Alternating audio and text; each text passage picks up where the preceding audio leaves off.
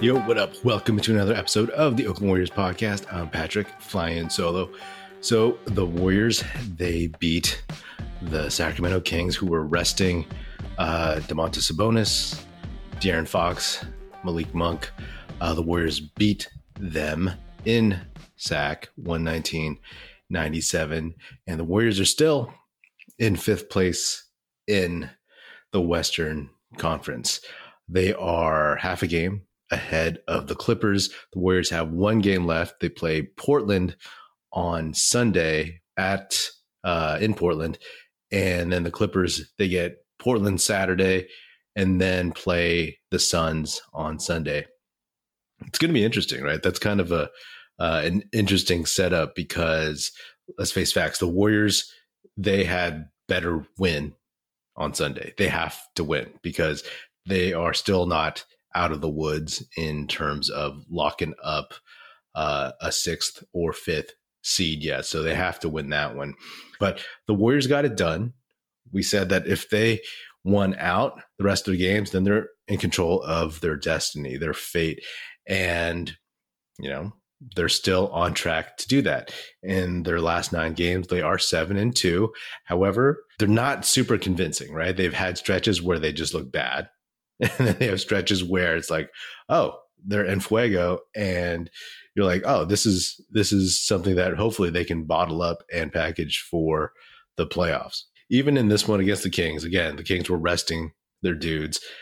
But the Warriors, you know, they started off really, really well. They came out to they got out to a 17-point lead. And then, you know, the NBA is a game of runs, but you would like to think that if the Warriors were ramping up for the postseason, that they would kind of have it on lockdown. And not that I ever felt truly threatened that the Kings were going to take this game, but you would like to have seen, once the Warriors got it up to 20 in the second half, when, you know, they built up that lead again, that they wouldn't let it come back down to 8.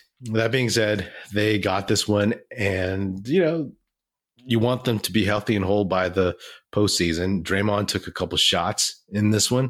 He took a shot to the head. I think he took a shot to the back, and he's already fighting some like bumps and bruises just because of the way he plays and his age.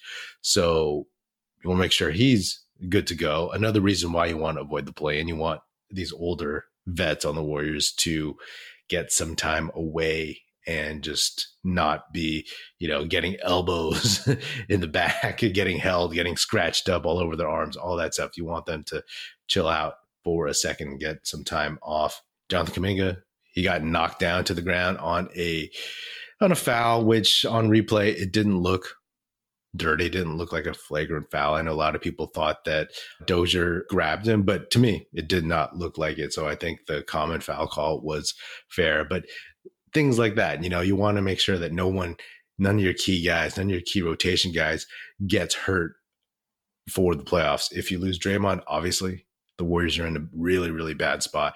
If you lose Kuminga, you know, he's not as critical right now as Draymond, but he is extremely critical in this rotation because he's such a unique dude on the roster for them to put on the court in terms of his athleticism, his ability to play defense, et cetera, all the stuff that we've talked about all season long. So if you want to compare this to last season felt a lot better as it was wrapping up because, of course, the Warriors weren't waiting until the end of the season, but they were playing really, really well, expecting Steph to come back for the first round against the Nuggets last year. And there was a lot of optimism. I remember talking last year, just get that team healthy and then they'll peak at the right time. Steph coming off of a month of basically rest last year would need a little time to get into rhythm, but then he'd be good to go. So that felt really good. I felt really confident. I predicted last season in our playoff preview that the Warriors would win the title, and they did. And I'm going to do another one of those with my buddy Aram in Toronto next week after the play-in. And I'm not exactly sure. I'm not exactly sure where I have the Warriors going just yet because we haven't seen Andrew Wiggins. And he's going to take that week to get used to being back on the court, get his conditioning up to NBA game speed, playoff speed levels, and we'll see what he has, right? We know it's going to take him a while on the offensive end, defensively and all that stuff, just conditioning. And then also, I mean, this team, we've seen it.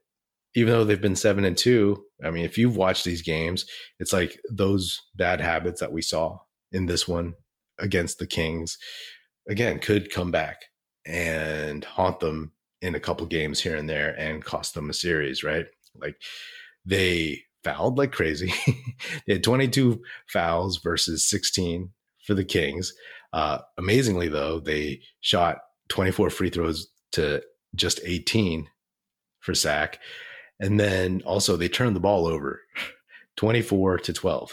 That is an insane number of turnovers. I mean, it felt like they coughed up the ball like 5 possessions in a row in the third quarter. These are the things, the details, the things that you have to do to win games in the playoffs. And not that this is indicative of what you're going to see throughout 7 games, but as I've said, those bad habits, if they rear their ugly heads in 2 games, it could put you in a really, really bad spot. Also, the reliance on the 3, right? They shot really well, 16 for 36, 44% as a team, whereas the Kings, 11 for 39, which is 28%. Hopefully the Warriors miss the play-in. That, at this point, would be an utter disaster because they're still in control of their fate, right? They don't have to scoreboard watch right now. It is literally just beat the lowly Portland Trailblazers and you are good to go. That's it. That's it. If you can't do that, then you deserve the play-in. You know what I mean? And it's tough because I have absolute confidence that this team will easily beat Portland in Portland. But I also have memories of this team this season losing to really bad teams, coughing up leads that they should have under wraps, that basically teams have gift wrapped with a ribbon on top. You know what I mean? So that's what I'm saying. It's like they should win. And I've felt confident in the past like couple weeks that the Warriors will probably end up with a 6th seed, but you don't know. You don't know. That's why they play the games. But assuming that they do get the 6th or the 5th, then that week off is going to be huge. And getting out of the play-in and then just most likely playing this Kings team. Again, it was really strange because the Kings were only 2 games behind the Grizzlies for the 2nd spot, and they each had 2 games left. But the Grizzlies were playing the Bucks 2 hours earlier. The Bucks, though, they'd locked down the top seed in the East, so they were clearly going to rest their main guys. So that meant that most likely the Grizzlies would win. And then if the Grizzlies were going to win, then Sac had no chance at number 2. And so you don't play your best players then. And then the Warriors can win more easily. So it all kind of worked out. A couple other things about this game. Anthony Lamb did not play until garbage time. Kerr went with Moses Moody in that spot, and I didn't mind that. I didn't mind that at all, get Moody some time out there. I was totally fine with that. Jonathan Kuminga, as I mentioned before, he hit the ground pretty hard, but the thing about being 20 years old is he might feel some bruising afterwards and soreness, but 19 minutes, 4 for 5 from the field, hit both of his threes, 5 for 6 from the line, 1 assist, 1 rebound, 15 points. I'm just enjoying watching that guy play. I've talked about him so much this season, but even like the little things, let's just talk about his first couple minutes on the court. He comes in and he takes his guy off the dribble, kind of surveys a little bit, and then waits, sees what evolves, and then he sees the guy open on the wing, on the opposite wing. Looney is underneath the basket. The guy guarding Looney goes out to the wing, and then Looney's wide open, and then Kuminga hits him. Easy 2 points right there. So that's a small thing he's seeing the game.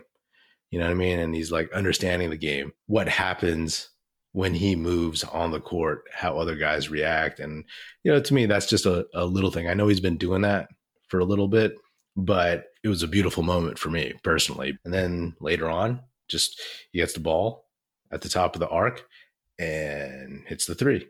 Smooth. So I'm enjoying seeing his game a lot. You guys know how much I am a fan of his. So good on him. Found it interesting, though, that the three most recent Warriors number 7 picks were all on the court at the same time. That's, of course, Jonathan Kuminga, 2021, Harrison Barnes for the Kings, 2012, and then Steph Curry, 2009. And just to reiterate, the Warriors have done really well with the number 7 pick. The one before that was Chris Mullin in 1985. So good on them. It's crazy because you would think this feeling of almost getting there, almost getting out of the play-in would be really, really satisfying. But there's something about it to me where, because there's still a little up and down, there's still that uncertainty and, you're just rolling with it. I want to see, again, this team healthy and whole play the Kings. I think that's going to be a really, really interesting matchup once Wiggins gets his legs under him and all this other stuff. That's what I'm really, really looking forward to. Even though it's entertaining to have to go to the 82nd game for a lot of these teams, it's exhausting. It's exhausting to watch this team kind of fluctuate, being really, really like looking like world beaters and then looking like garbage. You know what I mean? And it's just gone back and forth. And so me personally, I'm hoping, and I kind of have alluded to this before, is that once they just lock this up, good to go, they can just put this regular season just in a box and then shove it away somewhere up in the attic and cover it up with other boxes and just forget about it because it doesn't matter anymore. That's the big takeaway for me when the season's over. It doesn't matter anymore because that's not something to be proud of if you're the defending champs, right? So when you start out 0-0 and every other team is also 0-0, then that's when I think it'll really, really start hitting me that the Warriors have a chance. You know what I mean? Right now, they're just chugging along. And as I've said many times, scratching and clawing until the very end just to get there. And we're just about there. I'm sure it's fun watching them win a handful of games here and there the past couple of weeks, but I'm sure I know a lot of y'all who comment on YouTube are just as exhausted as I am about this. But, like the official moniker of this Oakland Warriors podcast, if you didn't love them at their worst, you don't deserve them at their best. It just so happens that their best and the worst are usually in the same game. That's the story of 2022, 2023. All right. That's all I got. I'll see you after the Blazers game. And hopefully that is a win. Because if not, oh my gosh, I can't even imagine what I'll be talking about at that point. All right. Well, that is another episode of the Oakland Warriors podcast. Be sure to subscribe wherever you get your podcast. Feel free to hit me up on Twitter at Patrick E. Pino or at Oakland Warriors. Check out our YouTube channel where you can watch this episode, youtube.com/Oakland Warriors. Check us out at oaklandwarriors.com and be sure to tell your fellow Warrior fan friends to tune in and listen. The Oakland Warriors podcast is produced by National Film Society. And if you're so inclined, please do leave us a 5-star rating on Spotify and Apple Podcasts. And if you want to leave us a nice review saying good stuff about the show on Apple Podcasts, that would be hugely, hugely appreciated, and it would be very, very helpful. Thanks. That's it. Music in this episode provided by Paper Sun. Special thanks to Paul Amardo for production support. See you next time, and go Dubs.